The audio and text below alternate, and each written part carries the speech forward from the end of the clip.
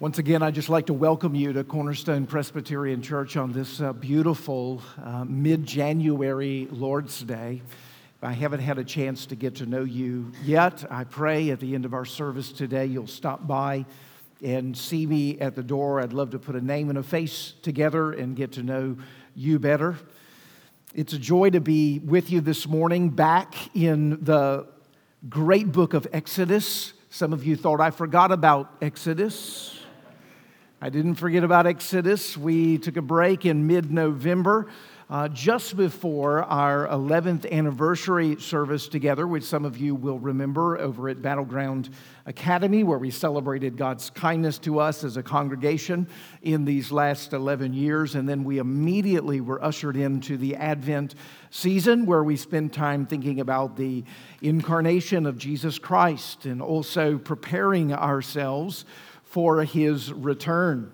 And then the last couple of weeks, if you have joined us, we have been looking at a very small section in Paul's letter to the church at Philippi, Philippians chapter 3, verses 12 through 14. That very well-known section where Paul says he forgets what lies behind, he looks forward to what lies ahead, he presses on towards the upward call of the prize of God in Christ Jesus, our Lord. We've been looking at that text as kind of a way to enter into the new year together. And so now that we're into the new year, now that we're midway through January, it's time to revisit Moses. Let's go see Moses on the mountain. Now, because it's been a little bit of time since we've been there, I thought I would take a moment just to remind you where we are. Moses has been on Mount Sinai, meeting with God for nearly 40 days and 40 nights at this point. I don't know if it's day 39 or night 39 or day 40 or night 40, but it's somewhere in there. He's right at the very end of his tenure. He's been receiving from the Lord the blueprints of the tabernacle, getting a sense for the dwelling place that the Lord will share with His people Israel as they make their way in the desert. Before that, while Moses was on the mountain, God gave to him what we call the Book of the Covenant. It's the section in the book of Exodus where all of those little pesky social laws are given. You know, don't eat this and do this in this circumstance. And we kind of get lost. You know, many Bible reading plans have died in the Book of the Covenant over the years. It's one of the sections that sometimes can be very hard for us to understand, but it's all of the guiding case laws that the people of Israel used to kind of help them make decisions and adjudicate matters that would arise within their community. And just before the Book of the Covenant, going back to Exodus chapter 20, where Moses really does ascend the mountain for the first time, he receives what is the most important word from the Lord there, and that is the Ten Commandments. The Ten Commandments, the Book of the Covenant, the blueprint for the tabernacle. Moses has received all of that on Mount Sinai in these last 40 days. And now in Exodus 31, he's about to make his descent. In fact, as we begin in Exodus 32 next week, we'll see that he does make his descent with those tablets of stone written by the finger of God. He will descend from the mountain to the people of Israel. But before he does, Exodus 31 comes to us. That's where we are this morning. And what we see the Lord does in Exodus 31 is that not only does He give the blueprint for the tabernacle, but He also pinpoints those whom He wants to build it. He commissions and qualifies, equips two particular men here in Exodus 31 to lead the building of the tabernacle. That the Lord's going to use the community of faith to actually build for the Lord a dwelling place that He will dwell among His people. And then by the end of this section, He reminds them of something that He's reminded them of over and over already in the book of Exodus. And that is, they ought not get just caught up in their work, that they need to remember my Sabbaths. There is a rest for the people of God. As we come into the presence of the Lord today on Sunday, it is the Lord's Day. It is the Christian Sabbath, a day of rest, a day where we get renewed, a day where we remember the things that are true about salvation, get freshly commissioned by God in the various callings that are here in this room, and ask for the filling of the Spirit, that we might be fruitful and multiply and effective in the work that He's given us to do. That's why we're here. And in a very real sense, he wants to remind us of that truth and indeed the people of Israel as we look together in Exodus 31. So let's turn our attention there. Exodus 31, beginning in verse 1. This is God's word. The Lord said to Moses, "See, I have called by name Bezalel, the son of Uri, the son of Hur, of the tribe of Judah. And I have filled him with the Spirit of God, with ability and intelligence, with knowledge and all craftsmanship, to devise artistic designs, to work in gold, silver, and bronze, in cutting stones for setting, and in carving wood, to work in every craft. And behold, I have appointed with him Aholiab, the son of Ahisamach, of the tribe of Dan. And I have given to all able men ability, that they may make all that I have commanded you: the tent of meeting, and the ark of the testimony, and the mercy seat that is on it, and the furnishings of the tent, the table and its utensils, and the pure lampstand with all of its utensils, and the altar of incense, and the altar of burnt offering with all of its utensils, and the basin and its stand, and the finely worked garments, the holy garments for Aaron the priest, and the garments of his sons for their service as priests, and the anointing oil, and the fragrant incense for the holy place. According to all that I have commanded you, they shall do."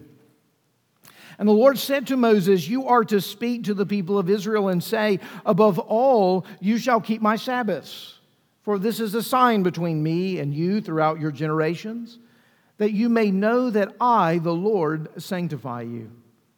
You shall keep the Sabbath because it is holy for you. Everyone who profanes it shall be put to death. Whoever does any work on it, that soul shall be cut off from among his people. 6 days shall work be done, but the seventh day is a Sabbath of solemn rest, holy to the Lord. Whoever does any work on the Sabbath day shall be put to death.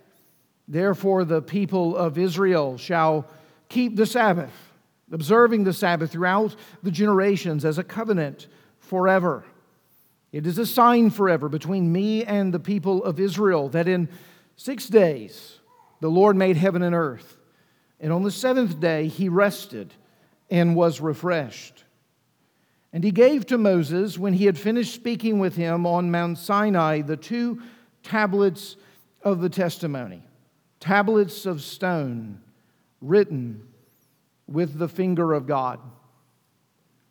The grass withers and the flower falls, but the word of our God will stand forever. Amen. Let's pray together. Our Father in heaven, we ask now that you would take this, your word through the prophet Moses here in Exodus 31, and you would speak to us. Far removed in one very real sense from this text, historically, and its reference points seem to be a distant past to us from where we are this morning. And yet the message of Exodus 31 is as fresh as the dew was on the grass early today. Lord, we would pray that we would hear the freshness of this message right now by the power of the Spirit who even filled these 2 servants to be builders of the tabernacle of God. Would you come and fill us by the Spirit? Would you freshly commission us to your work and credential us that we might be prepared to take up the mantle of your call, to walk worthy of the gospel in the world, bearing witness to Christ. Come and meet with us here, we pray. In Jesus' name, amen. Well, it's true, isn't it, that over the course of our lives we have many ups and downs in our work. I remember one of the very first jobs that I ever had. It was a yard care business. I was 15, 16 years of age, had launched this new entrepreneurial vision with a friend of mine, entitled, because I know you're interested in this, entitled S&S Lawn Care. Sheridan and Sarton, S&S Lawn Care. We were going to be the best lawn care there was. all over South Mississippi. We were going to take it by surprise. The brilliance, the beauty, the magnificence of lawn care. We cut grass, we removed leaves, we trimmed hedges, we cleaned out gutters. We did full service, I tell you. Wonderful memories of working with my friend, working outside with my hands. I don't get to do as much of that anymore, not as many calluses here as there once was. I remember one particular low point, however. I remember landing this job on the edge of town, a rather large house, rather large a plot of land, several acres. It was a nice price point. We were looking forward to having this on our regular rotation of yards so that this income would be floating into our bank account, you understand. We get there the very first time to cut the grass, and we cut it. We knock on the door of the owner so he could come out and look at the amazing job that we did. And he said to us, men, I don't have any money today with me. Are you guys going to be in the area tomorrow? Could you just stop by? Yes, we would be happy to do that. We'll be back by tomorrow. And we packed up our stuff. We headed out, and we came back the next day only to find that the house was deserted. They had moved. After we had cut the grass that morning, they had moved the afternoon. There was no human being in sight. There was no furniture. I promise you, I peeked in the blinds. There was no furniture in the house, and we had been, schemed. We'd been taken. It was a school of hard knocks, you might say, that day. I came home and, I complained. I complained to my mom and my dad. I remember at one point in the conversation, I just can still see my mom's face. I said to her, Mom, it's just a waste. Here we had spent our gas, we had used our equipment, we had driven out there now twice, and with absolutely nothing to show for it. It's a waste. And my mom, who has a penchant for the prophetic, looked at me and she says, it's not a waste if you did it for the Lord. I still remember it. It took a while to learn that lesson, you understand. The sting of not receiving the remuneration for cutting the grass was still there. But the lesson, I'm preaching it to you today. It wasn't a waste if you did it for the Lord. In the text that's before us, there is a work and a calling that's been given to these two men, a work and a calling that is unto the Lord. And part of what I want you to see in the first place in Exodus chapter 31 is that God has called us to work for Him. And He has called us to work for Him in the way that He has worked for us. You remember that the Bible actually opens with God the worker. That's how we are first, in a very real sense, introduced to God in Genesis chapter 1, in the creating of the new heavens, the heavens and the earth. He's creating the new heavens and the new earth right now. But He was creating the heavens and the earth at the beginning of the Bible in Genesis chapter 1. He was a worker. That's who God is introduced to be to us at the very opening pages of Scripture. But He's a worker who also, shall we say, gets his hands dirty in the soil of the creation that He creates. And He does that actually immediately in the text of Scripture in Genesis chapter 2. You'll remember that the first thing we see God do for Adam and Eve is that He plants for them a garden. He gets, as it were, if I may put it this way, on his hands and his knees, and He puts into place this beautiful garden so that they will be cared for, so that they will be provided. We see in God's Word amazing display of order as we look at creation. Amazing display of beauty. It's pleasing in every sense. It's an amazing display of excellence. The highest quality of everything God brings forth, and it is fruitful by design. It is meant to be a blessing to those in whom He has created it for.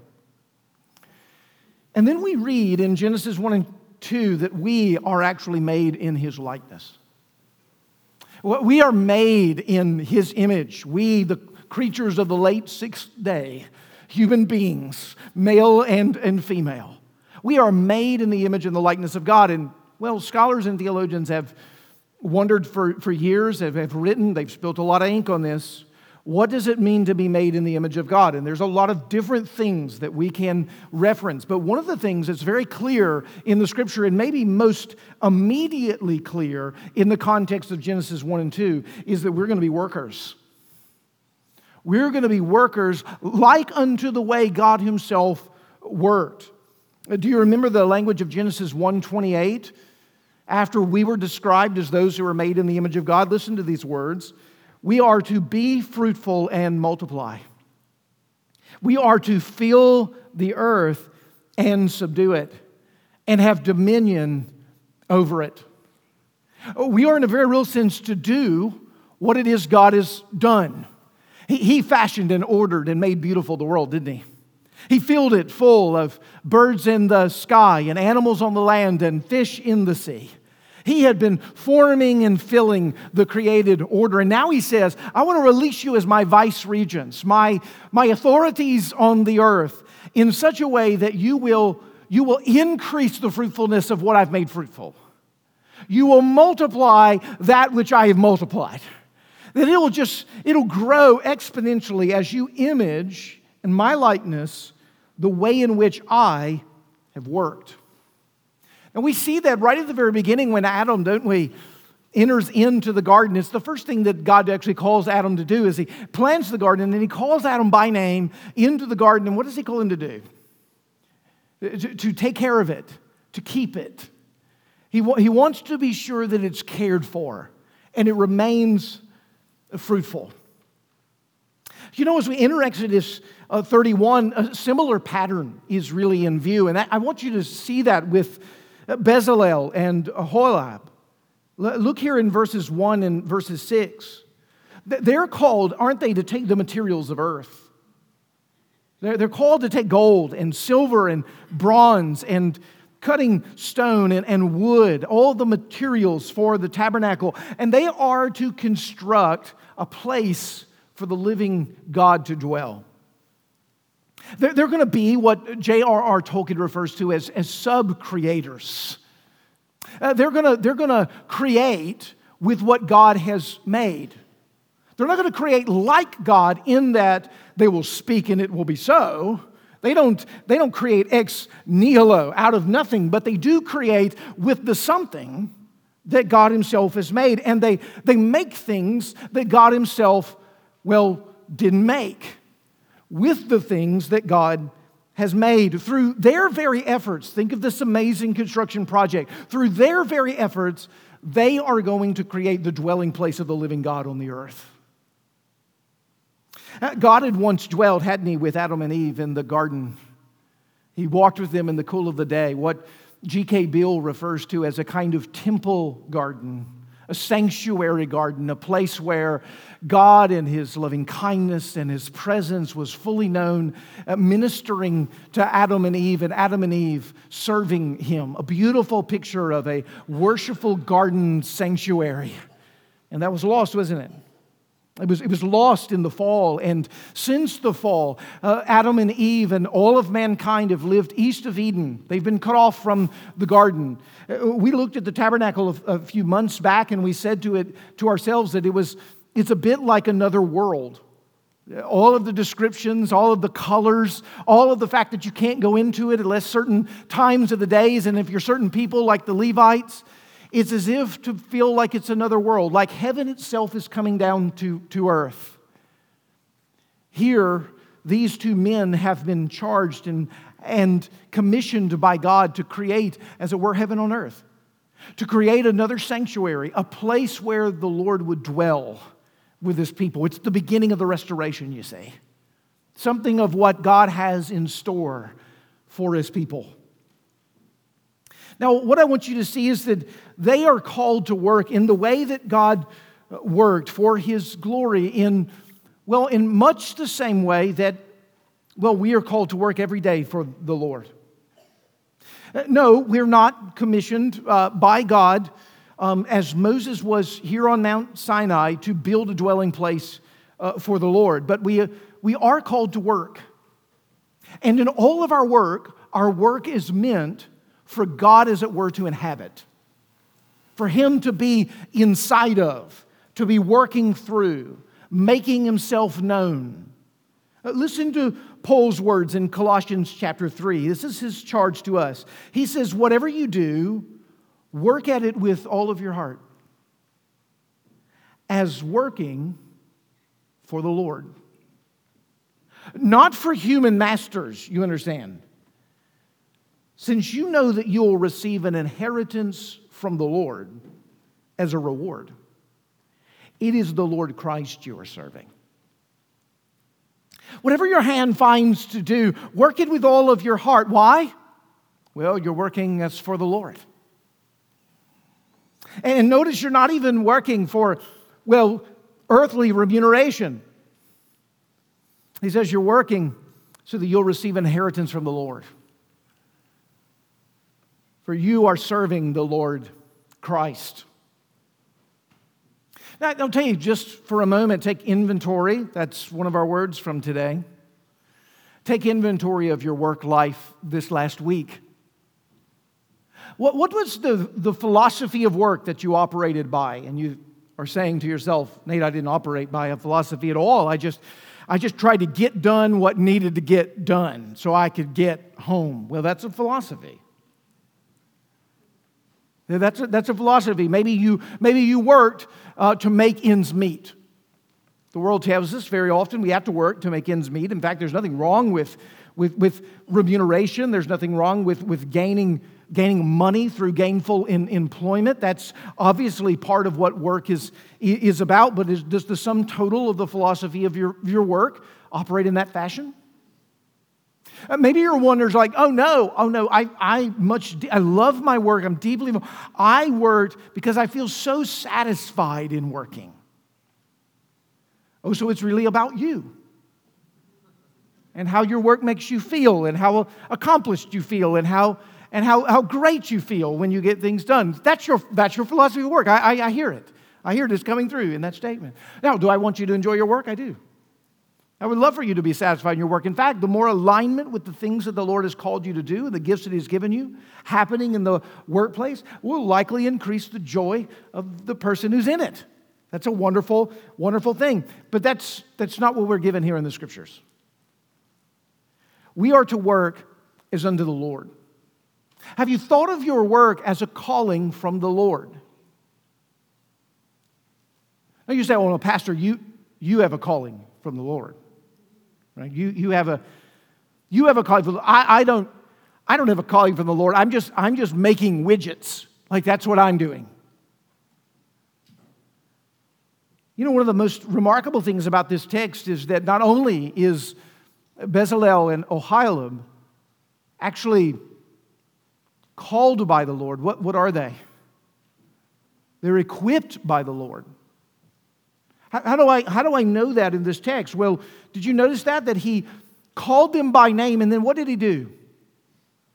Filled them with the Holy Spirit. He filled them with the Holy Spirit. Now some of you in this room, when you think of being filled by the Holy Spirit, you appropriately, theologically think, well, that happened for me at the moment I trusted in faith in the Lord Jesus Christ. In the moment I surrendered myself to the Lord and trusted in Christ alone for my salvation, I know that based upon the teaching of the Word, Romans 8, 1 Corinthians 10, many other places, that the Spirit was given to me and is now residing within me. Some of you are saying that. And so what happened here with these two men is clearly they were saved. Well, no, that's not the point of this particular text. That is true. But there's other ways in which the Scripture uses the language of the filling of the Spirit. And very often in the Old Testament do we see this particular use that men and yes, women are filled with the Holy Spirit to accomplish a particular task or calling that the Lord has given them to do. These men, notice, they have been filled with the Spirit. How? Verse 3 and verse 4. With ability and intelligence. With knowledge and all craftsmanship. Now, it's a remarkable list here as it goes down into strategy and tactics, into knowing how to use the right materials with their hands, There's all kinds of things embedded in that language, certain knowledge and skill that works from mind to hand, to be able to imagine, to design, and to plan. And then, think about it, not just to do the project, but to have to manage the people who are going to work on the project with you, right? We're told in verse 6 that all able men have been gifted to help on this particular task. This is going to be a community-wide event. And it's a massive event. It's a massive scaled event. They're going to have to work with teams. And ladies, be encouraged. You're not left out in the least here.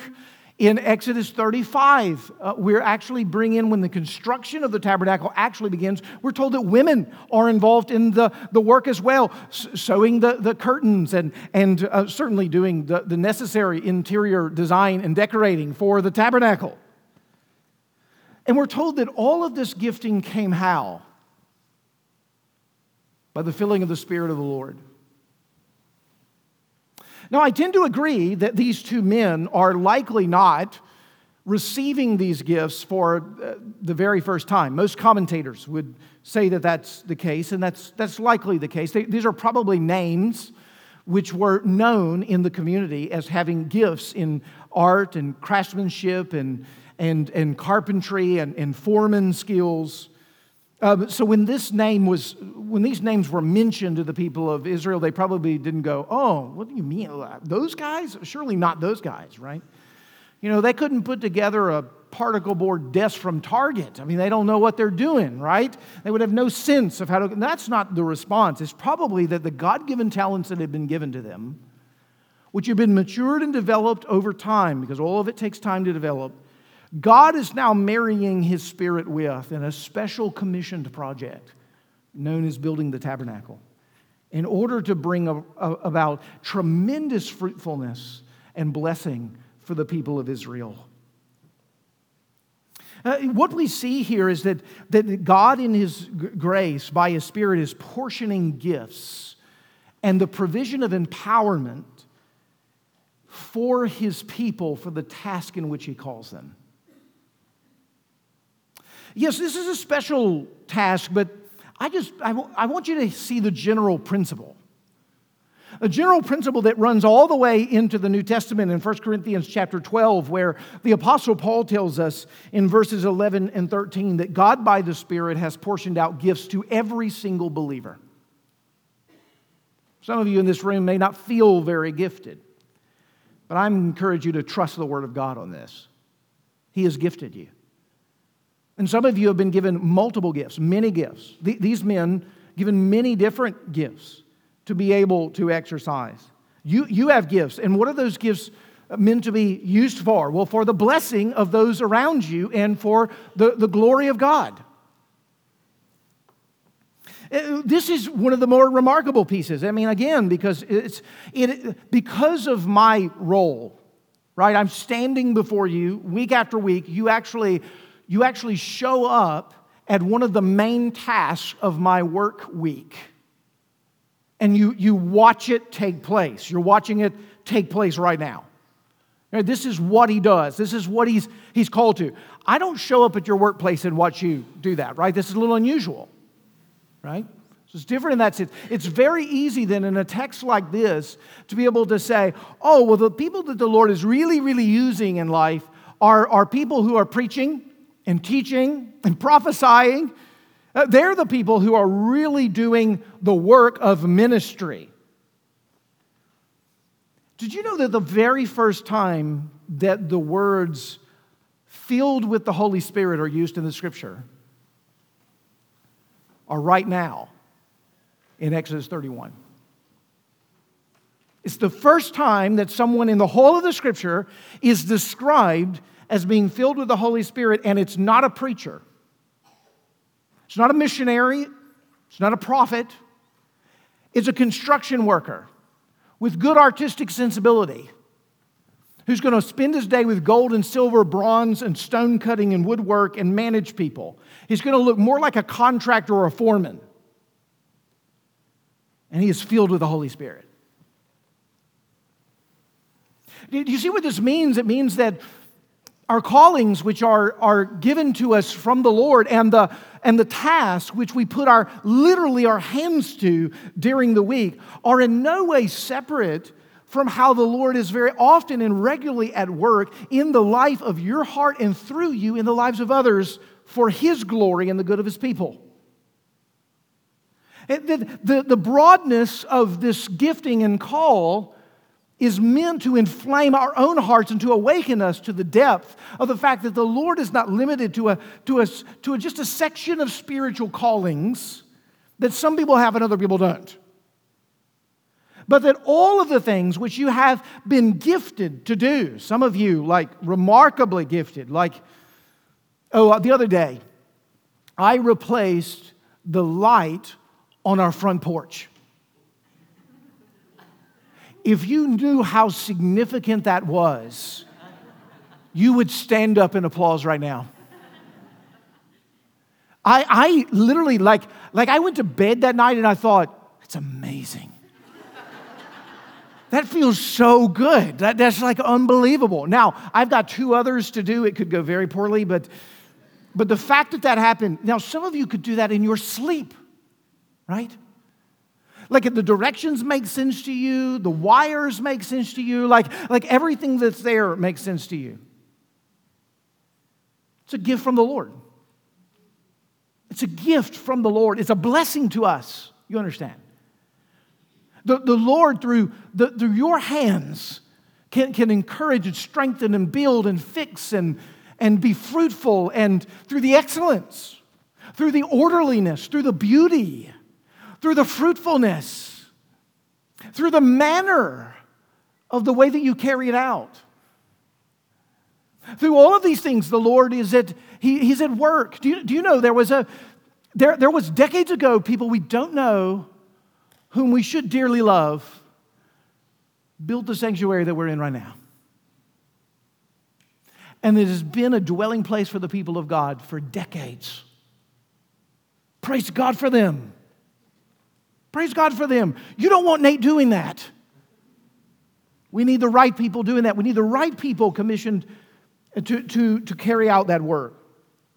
I want to encourage you today, do not despise the gifts that the Lord has given to you, but begin to consider how the Lord might be releasing your gifts more than the bottom line, more than something that just pays the bills, but in a way in which you might be fruitful and display His character through both the work that you do itself and the manner in which you carry it out, that He might get the glory for it and others might be blessed. Consider what that would be like. I want you to also to see the lesson in this text, to not rely on your gifts. You know, I said earlier that Bezalel and Oholiab likely already had these gifts latent within them. Yet we sometimes refer to them, and it's a misnomer, but we say it this way. You know, so-and-so has such a natural talent, as if God had nothing to do with it. Right? That's sort of what we mean. Like, oh, they just had natural talent, right? You know, all natural talent is from God. You understand that, right? Like nothing in this world that's been given to you or to me, believer or unbeliever alike, has come from anybody but the Creator.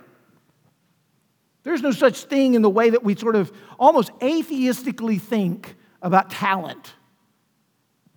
God is involved in that. God is at work in that. Those are His talents that He's given. And yet we ought not rely on those gifts. Why do I say that? Because these 2 men who were already skilled were not released into the work of building the tabernacle until what? They were filled with the Holy Spirit. I think there's a tendency, isn't it, especially as we grow in a particular profession and we get quote-unquote good at it, that we begin to rely upon our gifts, our instincts. We just know how to get it done. And we don't have this learned dependence on the Spirit of God to work. That goes no matter if you're replacing those pipes underneath your sink or you're preaching a sermon. Whatever those gifts are, it can be easy to rely upon them in a way that you forget that they're gifts, that they come from someone, and that someone is the source of making them effective. I'll just tell you a glimpse into the weird world of the preacher. But there are weeks where you work hard on a message. You labor. I mean, the text is hard. Creativity and thought and organization and design is not coming together. It's not beautiful to you. That's me most weeks. And so as I'm looking at it, and I'm like bringing my 5 loaves and 2 fish to the pulpit, and very often, do you know what the Lord does? He makes something out of nothing. He is a kind and generous God. And there is this sense of, in my office, right, hours before, Lord, you've got to do something this morning. I'm going to make a fool of myself. I know it's not me. I know it's not about me. It's about you. I'm having trouble remembering that. Will you help me serve your people? Will you get the glory today? Will this be fruitful and multiply within the body? Would subduing and order and peace and beauty captivate our souls? Would you forge our wills and strengthen us to love your commands and follow you wherever it is that you go? I don't see anything on this page that would help with that. So, oh, Holy Spirit, would you come? He's really faithful. And then there are times, I'm just going to admit to you, there are times where I have written a brilliant sermon. It is unbelievable how amazing it is. It should be published, should be read by seminarians. And it's terrible, right? It just falls flat. It doesn't seem to get beyond the surface level of anybody's heart. I'm sitting in the back going, please tell me it's awesome. How heartbreaking is that, isn't it? Don't rely on our gifts. Don't rely on our abilities. We need the Holy Spirit, no matter what it is that the Lord has called us to do, to fill us and to form us. We will never be effective in the way that the Lord has called us to be effective without the filling of the Holy Spirit. Unless the Lord builds this house, we labor in vain. We labor in vain. And so one of the remarkable things I want you to see in this text is that reality at play. Is that the Lord gives gifts and He calls you to work the way that He works. But then He also equips you in those gifts and He determines to bear much fruit in and through it. Learn the dependence upon the work of the Holy Spirit in the things that He's gifted you to do. And then thirdly, finally, learn to rest in the way that God rests. Did you think it was odd, right, at the end of this, that we have this whole section on Sabbath? Think of this. He's been on Mount Sinai for 40 days and 40 nights. He's heard the 10 commandments.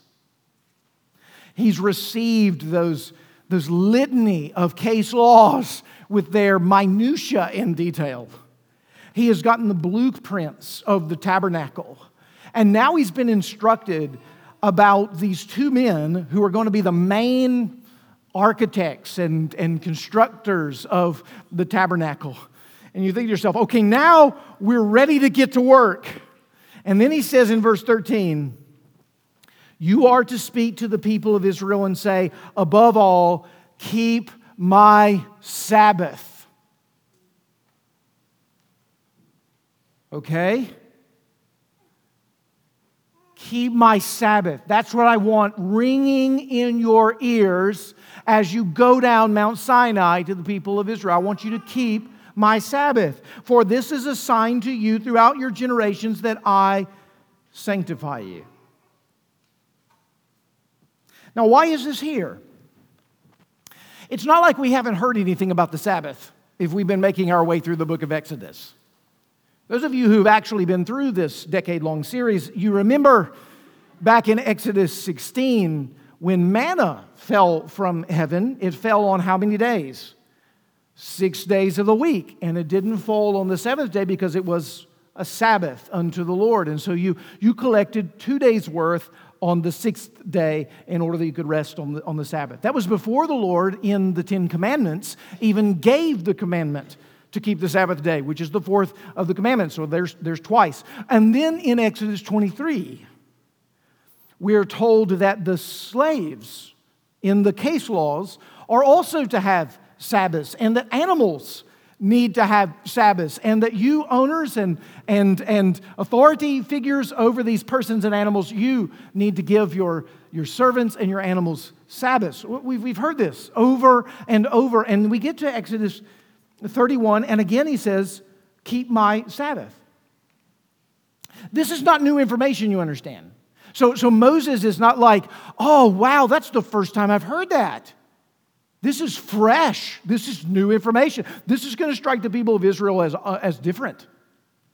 No, they're going to already have known this. Why do you think that he spoke to him here, keep my Sabbath?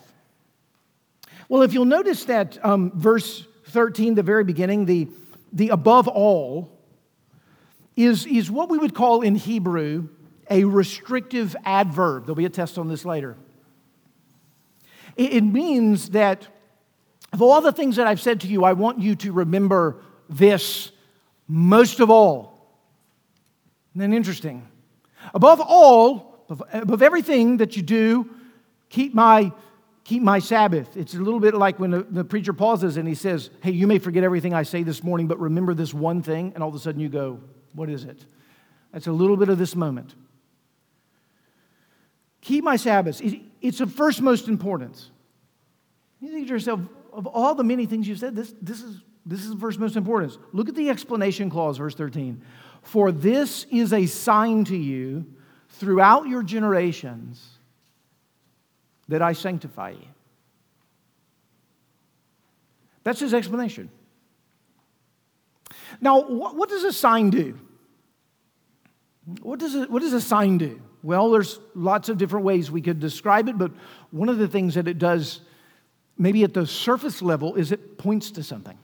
It tells you, like, go this direction, don't go this direction, stop here for gas. It tells you something, and it communicates something, and it points in some direction. That's a very important aspect of what a sign does. He says the Sabbath is a sign. Some of you are in the sacraments class that Mr. Johnson is teaching. Almost always in the Scriptures, a covenant is connected with a sign. A sign goes along with it. And in a very real sense, the sign of the Mosaic covenant, the covenant that here has been given to Moses, is the Sabbath day. It attends his covenant. You'll see later, right? If you don't keep the Sabbath day, you break the covenant. You break his own promises. It's a picture of something. It hits at a very deep level for the Lord. What does it say? What does this sign say to us? What are we meant to derive from it? Well, there's a number of things I want to say to you. I'll distill it to one. He wants you to remember who you are after the redemption that he has won for you out of Egypt. And the way that he reveals that to you is through giving you a Sabbath day. Who were the people of Israel? For hundreds of years, they were slaves in Egypt. People who had no time off. People who worked themselves to the bone by their taskmasters. People who couldn't pause and come to worship and meet with their God, who were literally drilled into the ground, as we see during our reading of the book of Exodus. What was the first thing that God wanted to teach the people of Israel when he brought them out of Egypt? He wanted to teach them the kind of God that he was. He was a God who gave them rest. He's not like the Pharaoh in Egypt. He's not like the taskmasters. He's here to serve his people. He loves his people. He is the one who gives to them Sabbath. To embody the Sabbath in the Old Testament means that you're embodying the redemption of God, the picture of his salvation. We have a Sabbath because our God has redeemed us. To enter the Sabbath day and to rest is to say, I'm not like I once was. I once was a slave in Egypt, but the Lord brought me out by a righteous right hand. I am free and at rest. Do you know that's really the same thing you say as you come into the presence of the Lord today? I was a slave to sin, without hope under the taskmaster of the flesh, condemned to death and to hell forever. But he brought me out by my righteous right hand, and I am free and at rest. Do you see, we say a very similar thing. This is the work of the gospel. He says the Sabbath is a picture of that for you. And I want you to remember it because you're about to get to work. I want you to just to conceive of this. The people of Israel really haven't been at work. This is the first instruction of work that we gain coming out of Egypt. Now they're going to be getting to work. And note, they're going to have that old reference point of slavery as the formation point of their work. And can you just imagine, I just want you to, it's better to get in the shoes of Bezalel. I have been commissioned for the greatest construction project since Noah's Ark. And Ohio is going to be with me in this work, and all able-bodied men. And we've been following the Lord, and now He's going to come and dwell with us. And we've been entrusted with this most amazing task. Let's get to work. Let's get all the materials. Let's organize the teams. Let's begin with the designs. Let's get the sewing machines running to build those curtains. This would have been the spirit of the moment, the excitement of what these two men would have experienced. And the Lord says, above all, keep my Sabbath. Now, I can't help but just go here because I think this is such a temptation, isn't it? And because we live in North America, it maybe even seems even more so to be the case. Hear the Lord saying in this, as important and as good as your work is, and as redemptive as this particular task is going to be, I've called you to build my temple, my tabernacle. Don't trust in your work. Don't trust in your work. Don't get your identity from what you do. Don't get your self-worth and self-esteem from your accomplishments. Don't, in other words, in the work that I've given you, forget me. Don't forget me. You need me more than you need the tabernacle, more than you need the place of worship. You need me. Come and rest with me. Do you know that is really the wisdom, isn't it, of the Lord's Day? You may look back as I asked you to do some inventory earlier on your work week, and can you see the anxiety? Can you see the stress? Can you look at the bottom line? The notions that it's all up to me. If this is going to get done, it's up to me. And it can be a crushing weight, can it? And then coming into the presence of the Lord, what does He do? He reminds you that it's not all about you. And your work is not all about you. That the effectiveness of your work is actually with regards to Him and the power of the filling of the Spirit, how He decides to use your work. That is completely up to Him. You come into the presence of the Lord on a Sabbath. Why? To be reminded of His grace. To be reminded that the work that He's done is more important than the work that you're doing. Do you see, that really is the whole story of the Bible, isn't it? Do you remember when the Lord Jesus Christ is described in the New Testament? He's described as one whom the Father and the Spirit together called by name to carry out the work of redeeming you and me. And do you know what that work is?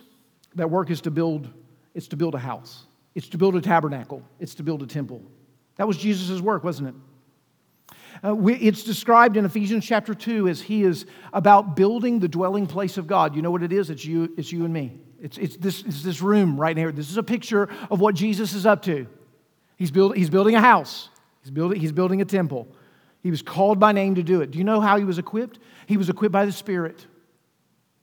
You remember at His baptism when the Father speaks from heaven, "This is my Son in whom I'm well pleased." And as He comes out of the water, what happens? The Spirit descends on Him like a dove and then drives Him out into the wilderness and drives Him throughout His life and ministry until He finishes the work that the Lord has actually called him to do. To go to the cross. And do you know what He did? Paid the penalty for your sin and mine.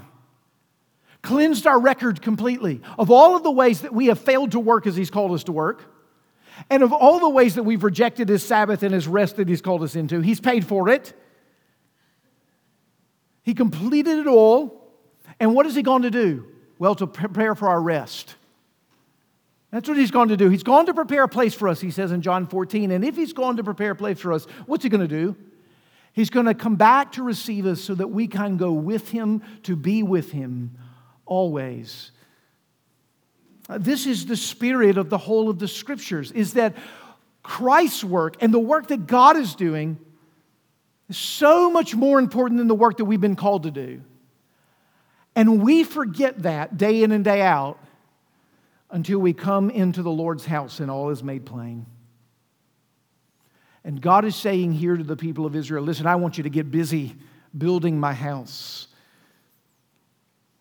But I want you to be restored week after week in the Sabbath day to remember me and what I've already done. So that as you rest in my finished work, you'll be energized and ready to go build my tabernacle.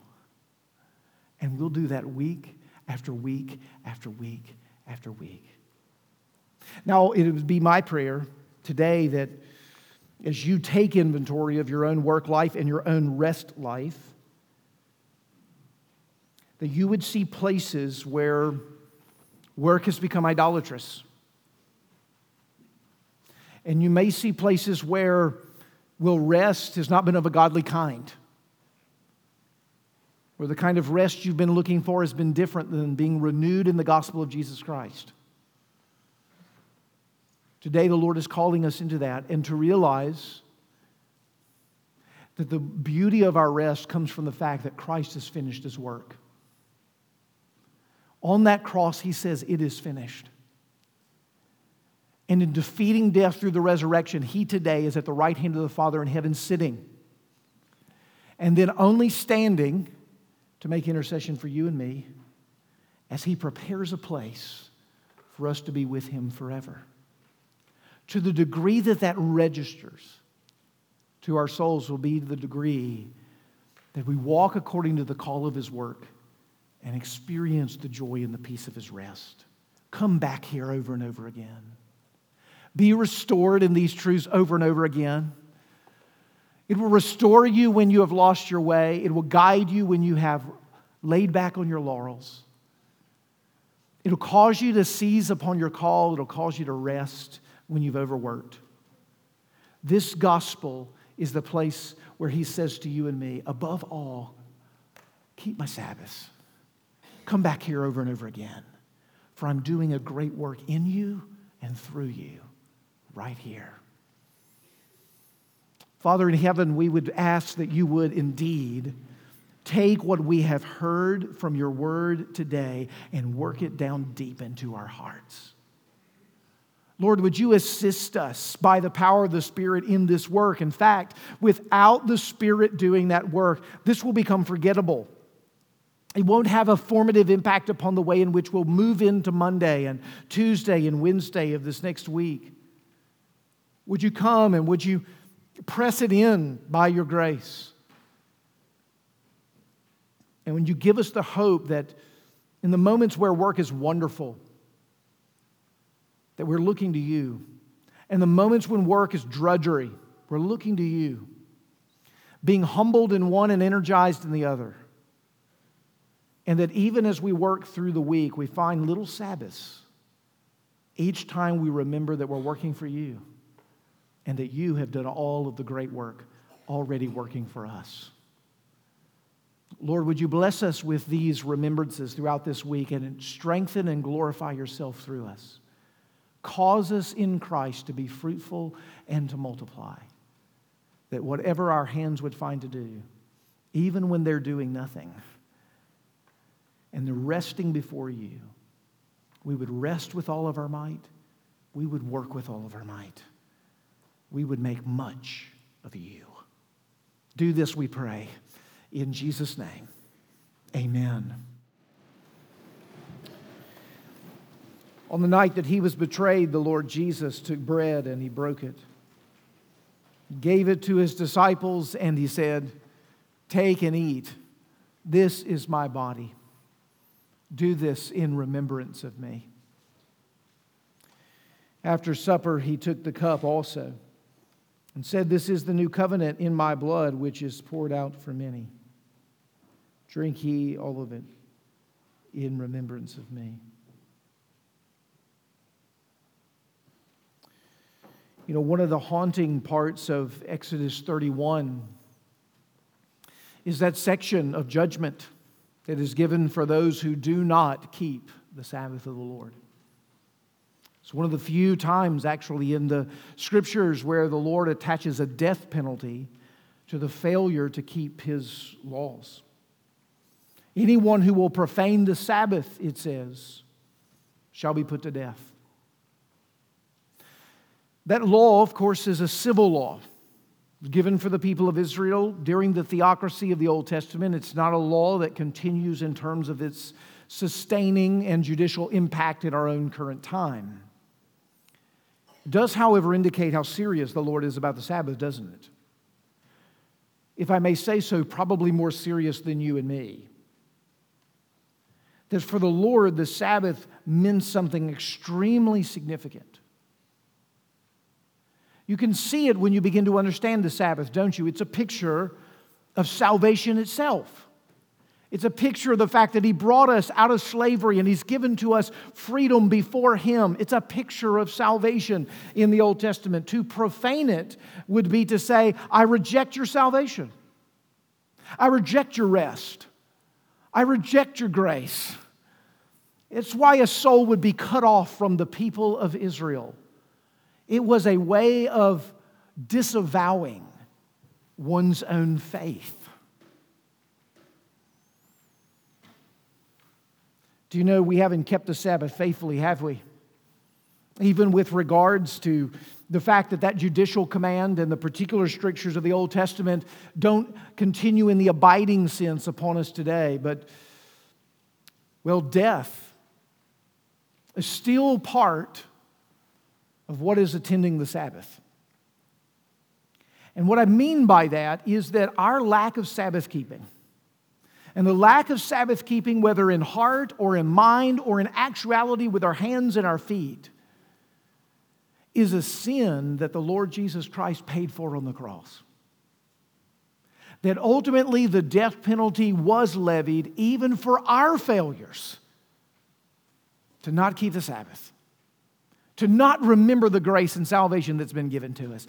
Jesus Christ paid the death penalty for us, you see. He paid the ultimate cost for our failures, not only just to not work in the way that He's called us to work, but not rest in the way that He's called us to rest. And to prove it, He is before you today in the supper, with a body that is torn in two from blood that is spilled. He wants you to know that our sin is not to be taken lightly. Our failure to do what it is that He's called us to do is not something He can sweep under the rug. Someone must pay the penalty, and someone has. Praise be to God. Jesus is His name. And today, through the one who has paid the penalty for all of our lack of Sabbath keeping, guess what you get to do? You get to rest. You get to rest. You don't have to live under the condemnation, do you? You don't have to live in the fear of all of your faithless Sabbath experiences and activities and actions. You can now rest because Jesus is actually your Sabbath. He is the place of your rest. So why not come to Him by faith today and be strengthened for the work ahead? Father in heaven, would You indeed come and minister to us Christ? Take these elements of bread and wine and consecrate them. Set them apart for the holy use of communion with You. Come, Lord, as Your people make their way here to Your table by the Spirit. Feed us and strengthen us. Give us the rest that is ours in Christ. And then fit us for the work in which you have called us. For we work for you, the most benevolent and kind master there is. Come now and feed us and strengthen us here at this wonderful table. We pray it in Jesus' name. Amen. Let's come to the table of our Lord.